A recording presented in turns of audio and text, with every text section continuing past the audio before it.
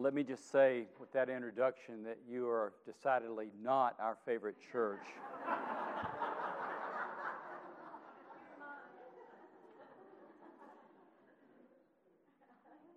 It's like coming home every time we get to come here. So thank you.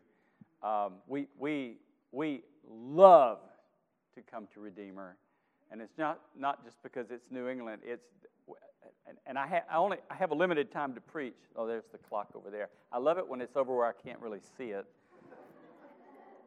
But I once preached 50 minutes in a sermon here, and the pastor that was here at that time encouraged me never to do that again. So, and I love him very much, but I do get carried away. We love to come here because it really is like coming home. We have found we don't visit a lot of churches, but we visit a good handful, and all of the churches are wonderful churches. Is this the friendliest church that we attend? It's pretty close. Yeah, we just really thank you for that because we just feel loved and accepted, and it's a real blessing to us. And thank you for the Apostles' Creed. Thank you for the Lord's Prayer. I love it when those things are included in the worship service because it binds us with the historical church from the very beginning. And I feel like we're not a 21st century church. We're a church through the ages, and we're bound with those guys. So I praise God for that. Well, for the sake of time, I wanted to read the passage that I'll base my sermon from. It's not a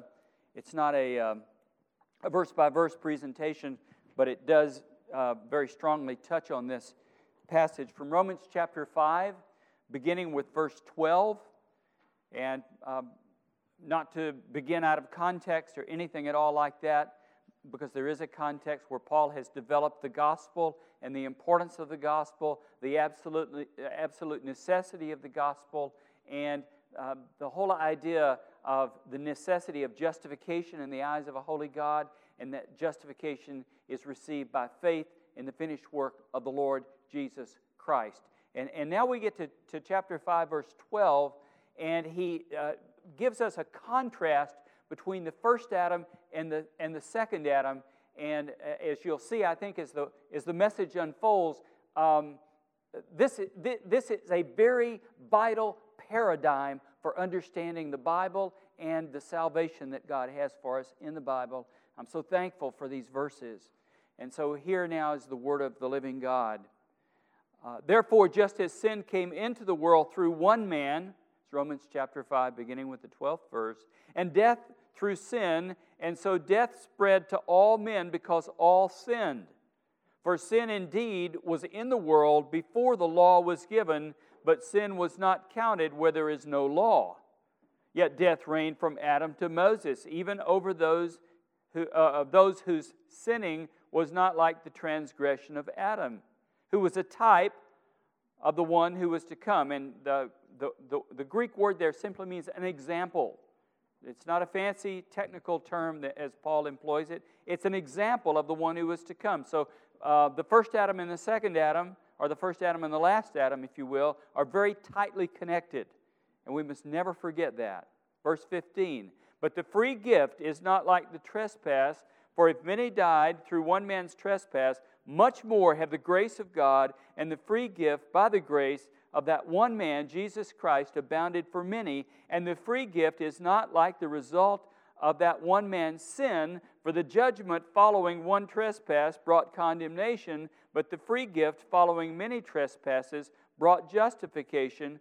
For if because of one man's trespass death reigned through that one man, much more will those who receive the abundance of grace and the free gift of righteousness reign in life through the one man, Jesus Christ. Therefore, as one trespass led to condemnation for all men, so one act of righteousness leads to justification and life for all men. For as by one man's disobedience the many were made sinners, so by the one man's obedience the many will be made righteous. Now the law came in to increase the trespass, but where sin increased, grace abounded all the more, so that as sin reigned in death, grace also might reign through righteousness, leading to eternal life through Jesus Christ our Lord. Let me just ask the Lord's help as we go through the message today. Our Father, we come to you as children of the living God. We come to you as those who need to be fed and fed regularly. And Lord, as we have before us now a contrast between Adam and Jesus Christ, may you help us see these things clearly so that we can embrace Christ in a full way, understanding what He has done for us and how He has redeemed us and the change that makes for our lives now and for all eternity. I pray in Jesus' holy and precious name. Amen. Well, have you noticed these days people taking selfies? Everywhere I go, if there's anything worth looking at anywhere, there's somebody taking a selfie of him or herself with other people against the background of whatever it is. My wife took a selfie of Tim and Ralph Waldo Emerson yesterday in the library in Concord, right? And she put it on Facebook for all to see. And may I say that he looks a lot better than I, but nonetheless, people are taking selfies. It's not really a new phenomenon, selfies. People have been doing that for centuries. Before the digital age, they were called snapshots or photos. And before we had photographs, way back in the Middle Bronze Age, there were portraits. And before portraits, there are pictographs on walls, for example, in Egypt and other places. People have been doing this ever since man looked at himself and thought, wow, I think I'll draw that. And so it's not a new thing, but it's become really quite prevalent. Heretofore, I think a lot fewer people did it. Now it seems that almost everybody does it. You can even get a stick called a selfie stick and hold it out and smile and get your very best angle. So I'm sort of taken with selfies these days. This morning, what I want us to do in looking at the Bible is I want us to look at 4 selfies. And the first selfie is Adam. And this is Adam before and after the fall. It's a combined selfie. The second selfie is all of mankind with Adam's sin imputed.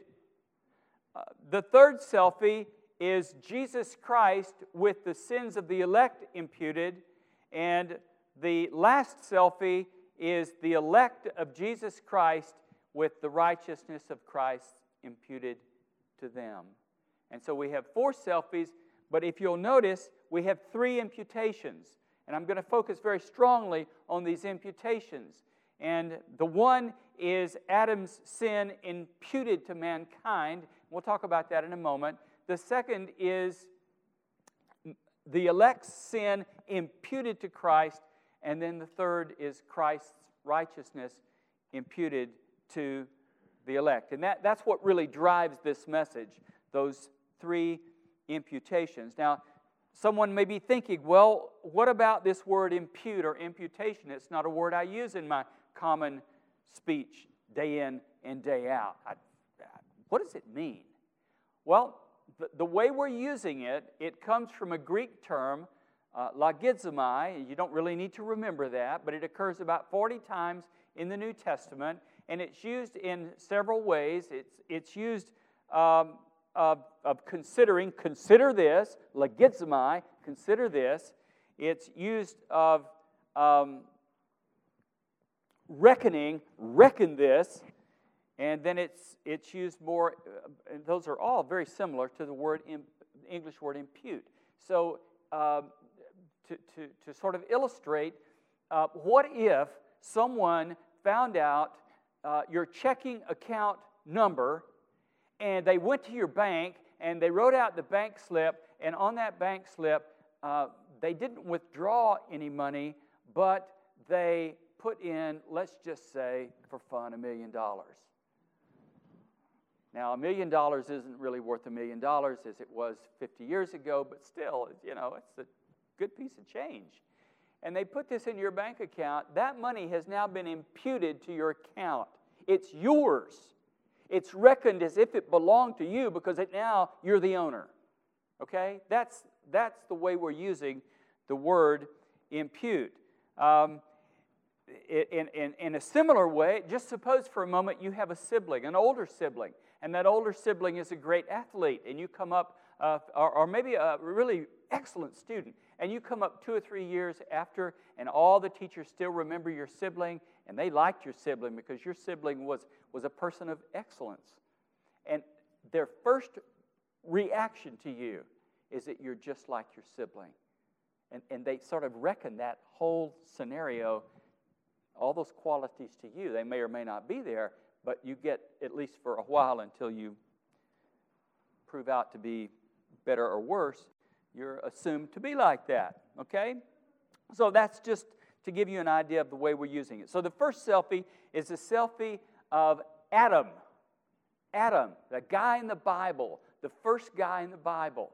And what we find with Adam is that God created Adam, and after God had made everything, it says, and God saw all that he had made, and behold, it was very good. Tov meod. It was very good. Not good, but very good, which interpreters take to be absolutely perfect, without any flaw whatsoever. As someone said, the grammar is not all that good, but God don't make junk, okay?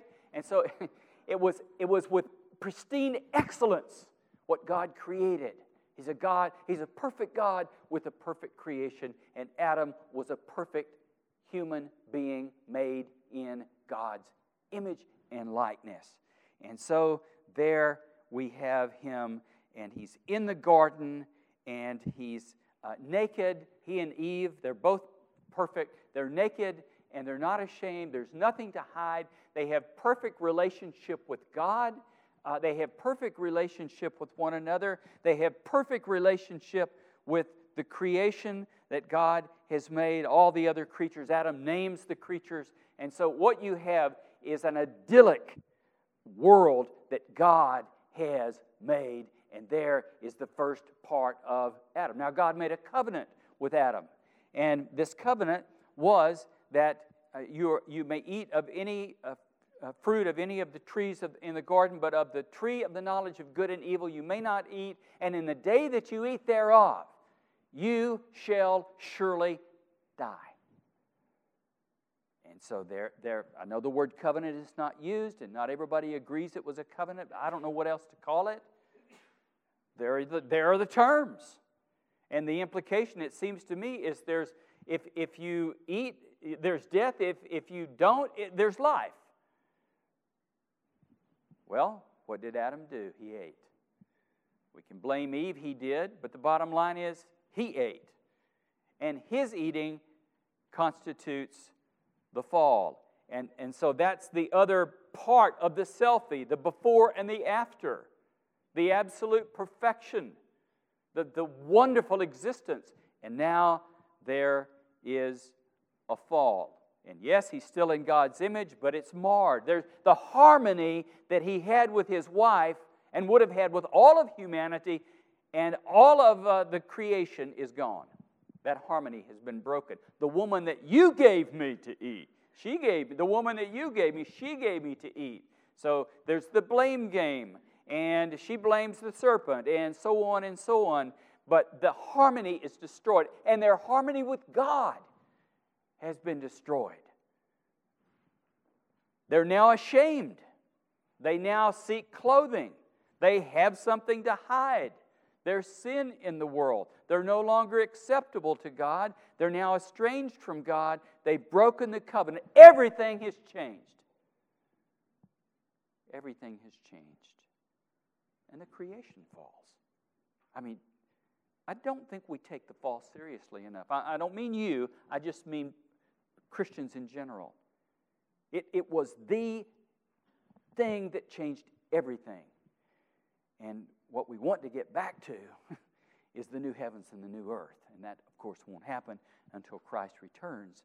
But in the midst of all this, God gives a promise. So we have this selfie, and God gives a promise. And in part of this promise God gives, He addresses the serpent, and He says, I will put enmity between you and the woman, between your offspring and her offspring. He shall bruise your head, fatal wound. You shall bruise his heel, non-fatal wound. So this is what's called the Protevangelium, and this is the first promise of the gospel, and this gospel promise grows and grows and grows and grows and grows all the way through the scriptures of what we call the Old Testament until the coming of the Lord Jesus Christ, the great Messiah who was promised. So that's our first selfie, but now we get into the imputations and the other selfies. And the next selfie is the selfie of Adam's sin imputed to all mankind. And I will confess to you, before I even go through this is some of the most, I won't say confusing, I think it's pretty plain, but it's the sort of stuff when we study the Bible that it causes my brain to hurt. Because I just can't quite figure it all out, because I'm a man, a fallen man in Adam, and I don't ultimately know the mind of God. I'm not the infinite God, and so no one else is. And so we as human beings, as we study this, we have to admit this is some tough sledding in places.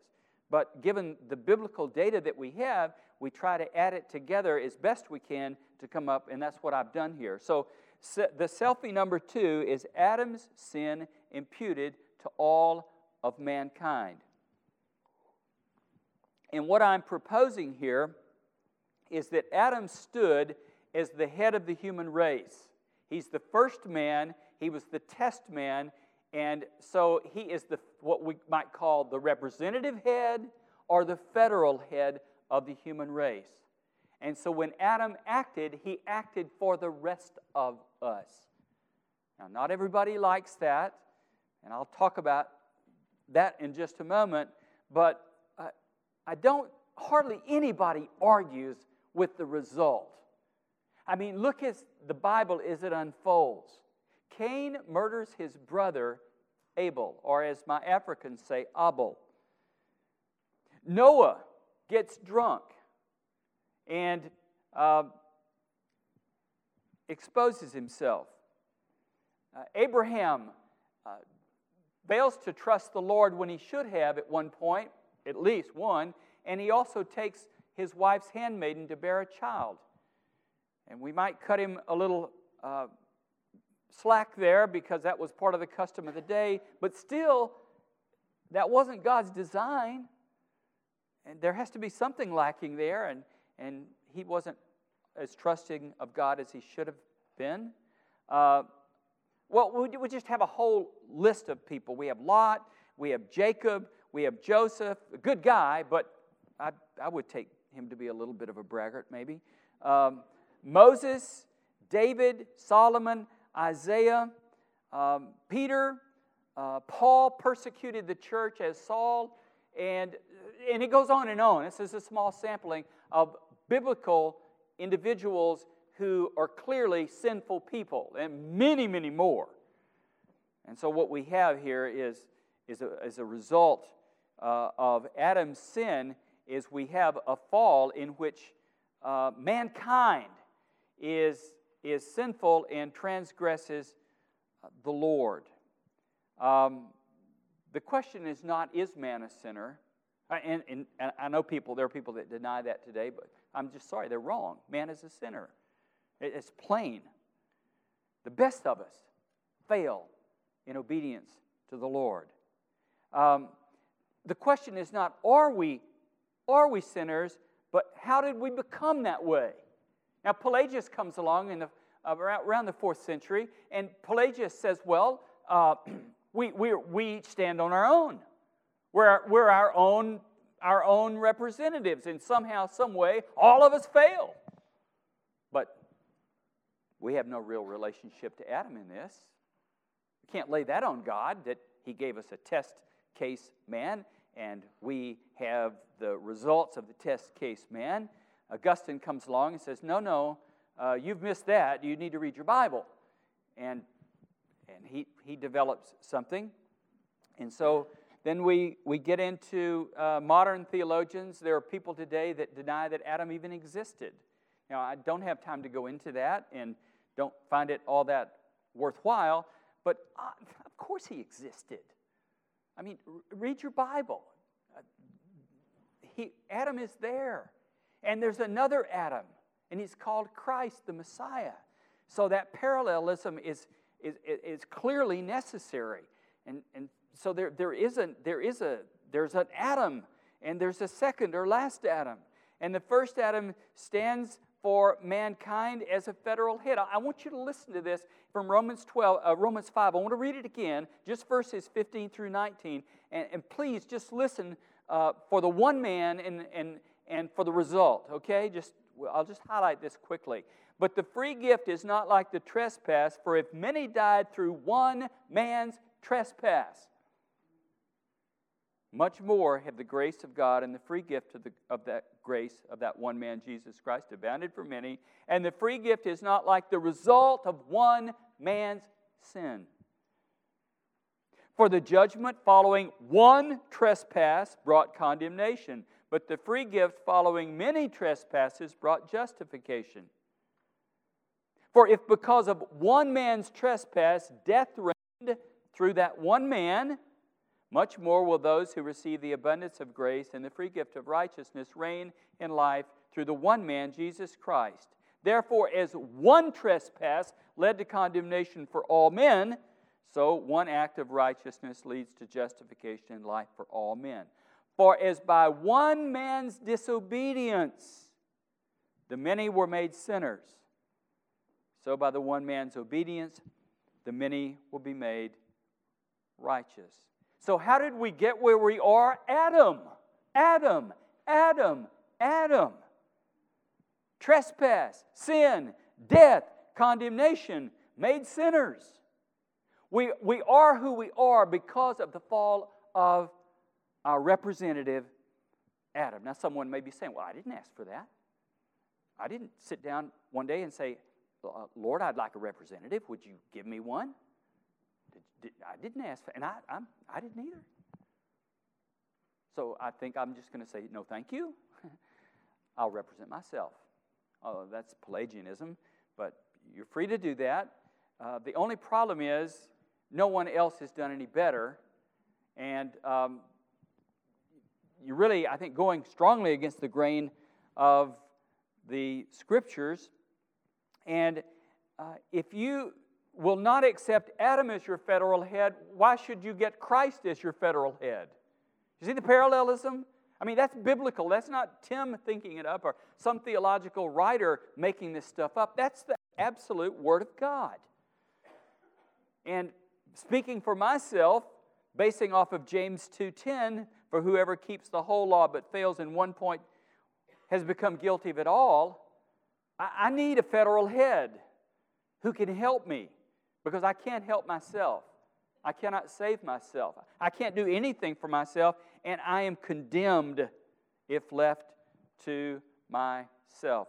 Also, bear this in mind, representation with Adam with people and Christ with people, this representation is really a common thing in the Bible. This is not the first or only times we see a sort of representation. Think of David.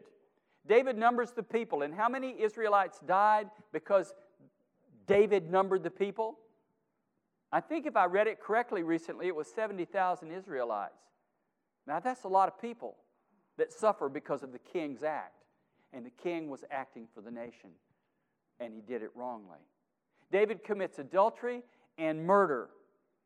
And guess what happens to the offspring of that union? Did that child ask for that? You'd be saying, well, I don't like that. That's just wrong. Well, you can say whatever you want, and I understand, and I feel a twinge myself, but that's the way it is.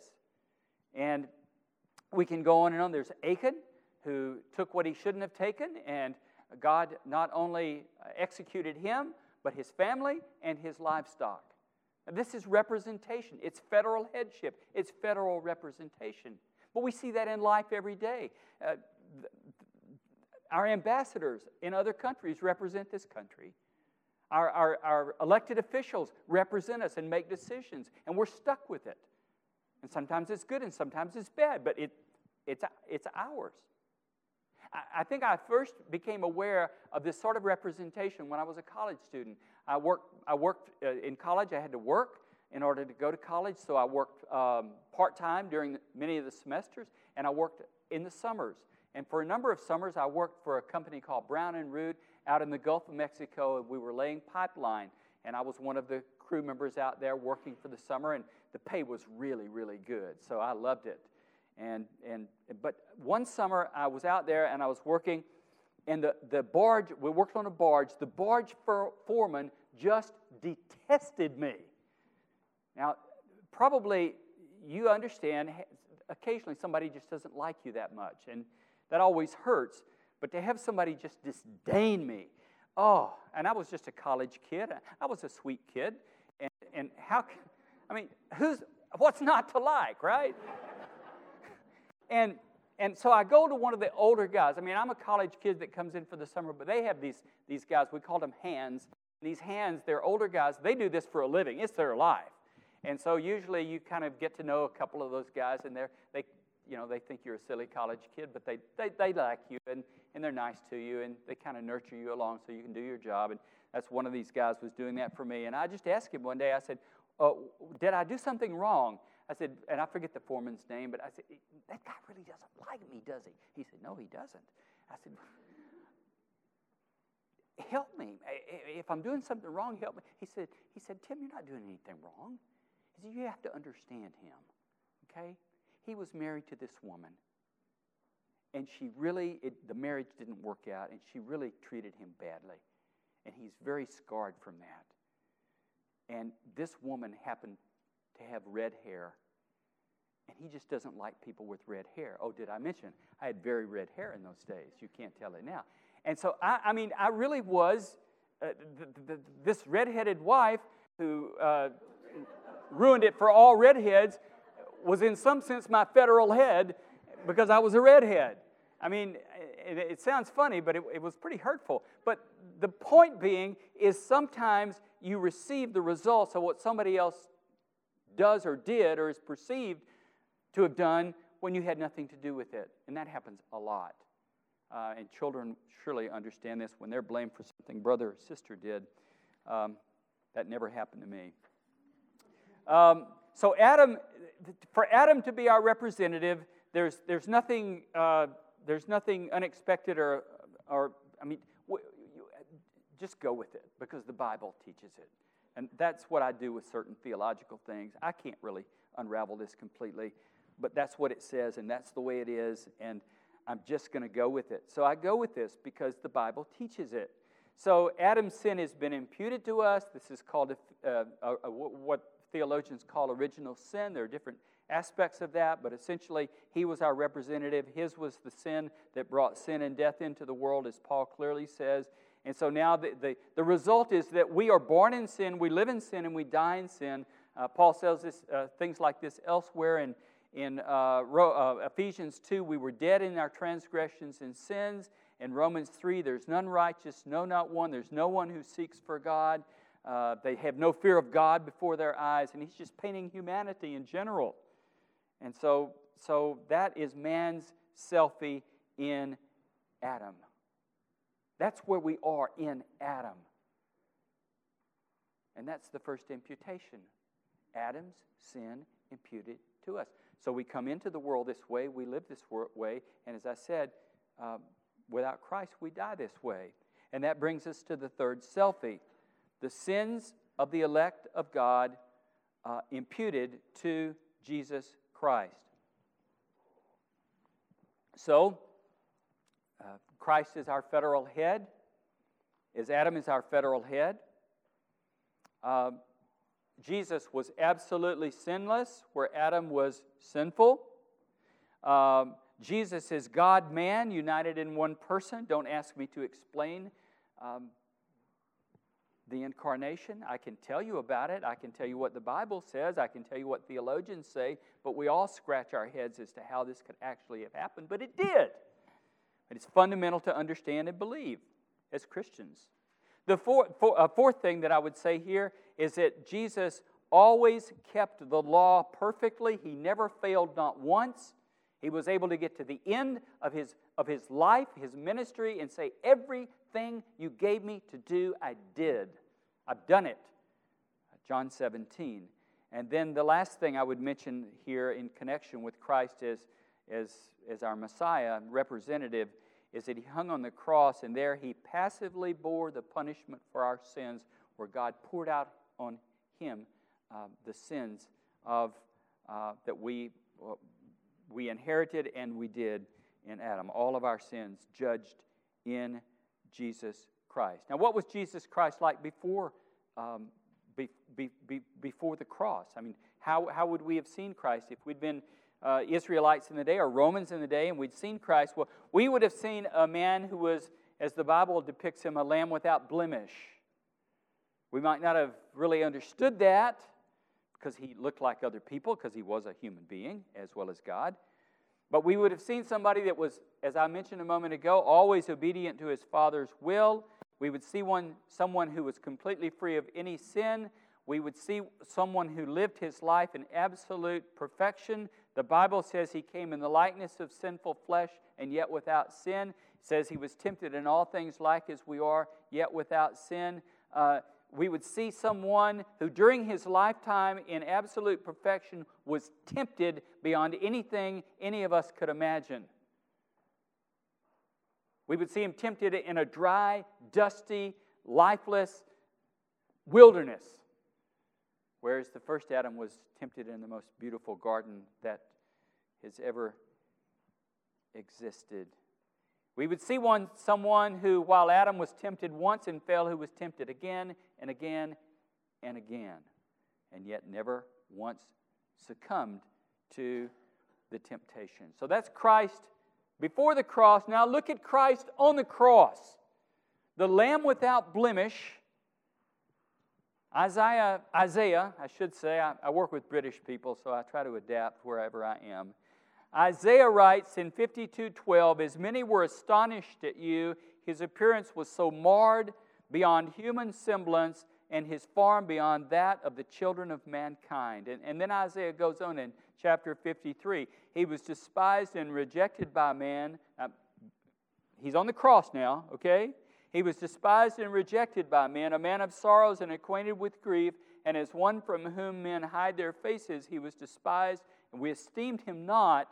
Surely He has borne our griefs and carried our sorrows, yet we esteemed Him stricken, smitten by God, and afflicted. But He was wounded for our transgressions. He was crushed for our iniquities. Upon Him was the chastisement that brought us peace, and with His stripes we are healed. All we like sheep have gone astray. We've turned everyone to his own way, and the Lord has laid on Him the iniquity of us all.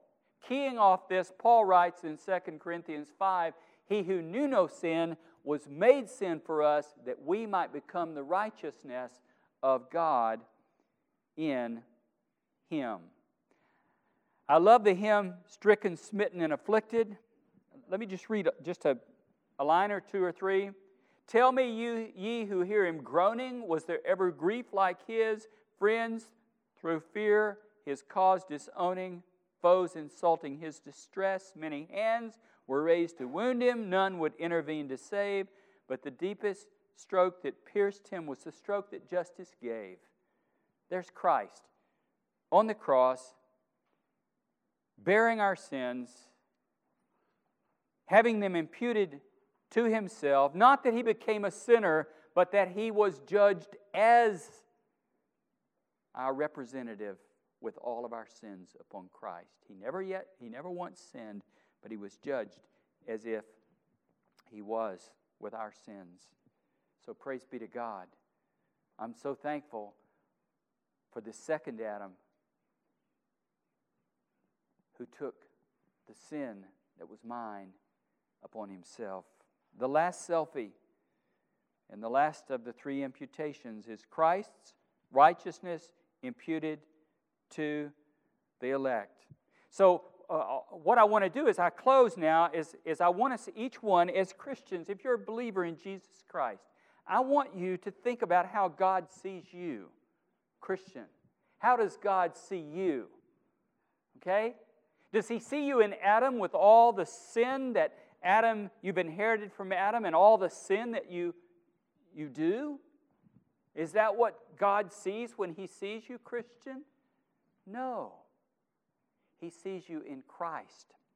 So let me just share this because it's so encouraging to me. Paul writes in Romans 3:23 through 25. I can still remember one of my first exegetical papers in seminary. So many years ago, I had to write on this text. It wasn't a very good paper, I have to admit, but I've improved over the years. So, for all have sinned and fall short of the glory of God, and we are, here it is, justified by His grace as a gift through the redemption that is in Christ Jesus, whom God put forward as a propitiation by His blood to be received by faith. How does God see us? Well, here it is. He sees us as those who've been justified, declared righteous.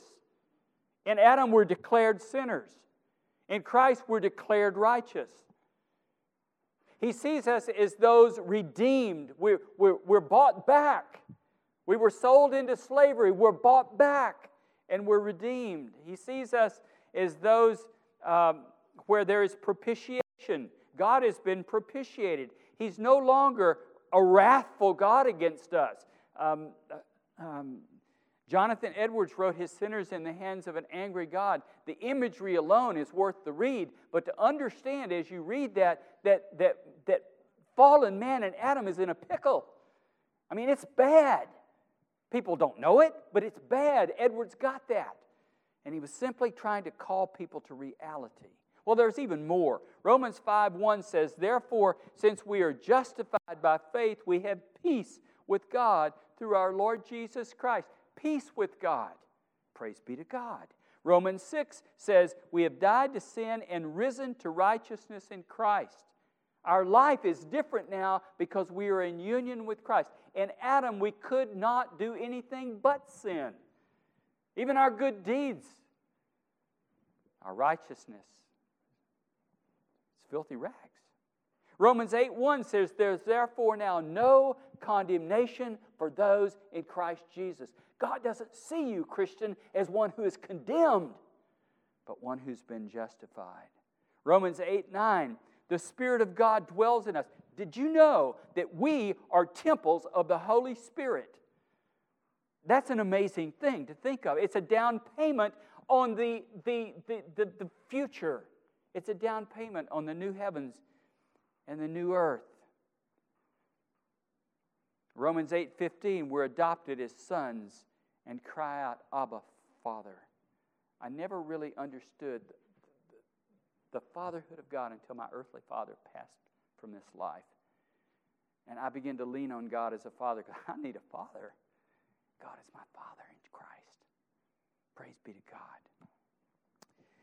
Romans 8:28 and 29, God causes all things to work together for good for those who love God, for those who are called according to His purpose, for whom He foreknew, He also predestined to be conformed to the image of His Son. I know this. In Christ, God is making every event of my life work for good for me to become more like Jesus. That's the highest goal there is, to be Christ-like and to please God as Christ pleased God. And then I'll just go to Colossians 1, where we were once alienated and hostile toward God, but now we've been reconciled. That sort of sums up a lot of this. So, what does God see as He sees us? We're not repugnant. We now have a sweet-smelling aroma.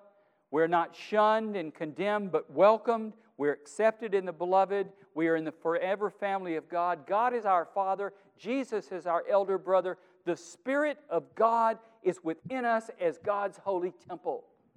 That's who we are in Christ. Praise be to God. Which selfie is yours? Is it the selfie in fallen Adam? Or the selfie of the crucified and resurrected second Adam, Jesus Christ?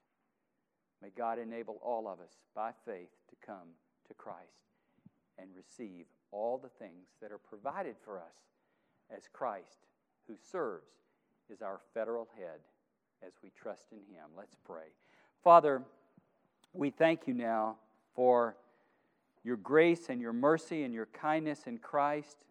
We thank you, Father, that although our first representative failed miserably and plunged us into sin, our second representative, Christ, is far better, and He raises us up out of the muck and the mire of sin and condemnation and justifies us and sanctifies us and makes us like Himself and gives us His Spirit to indwell in us.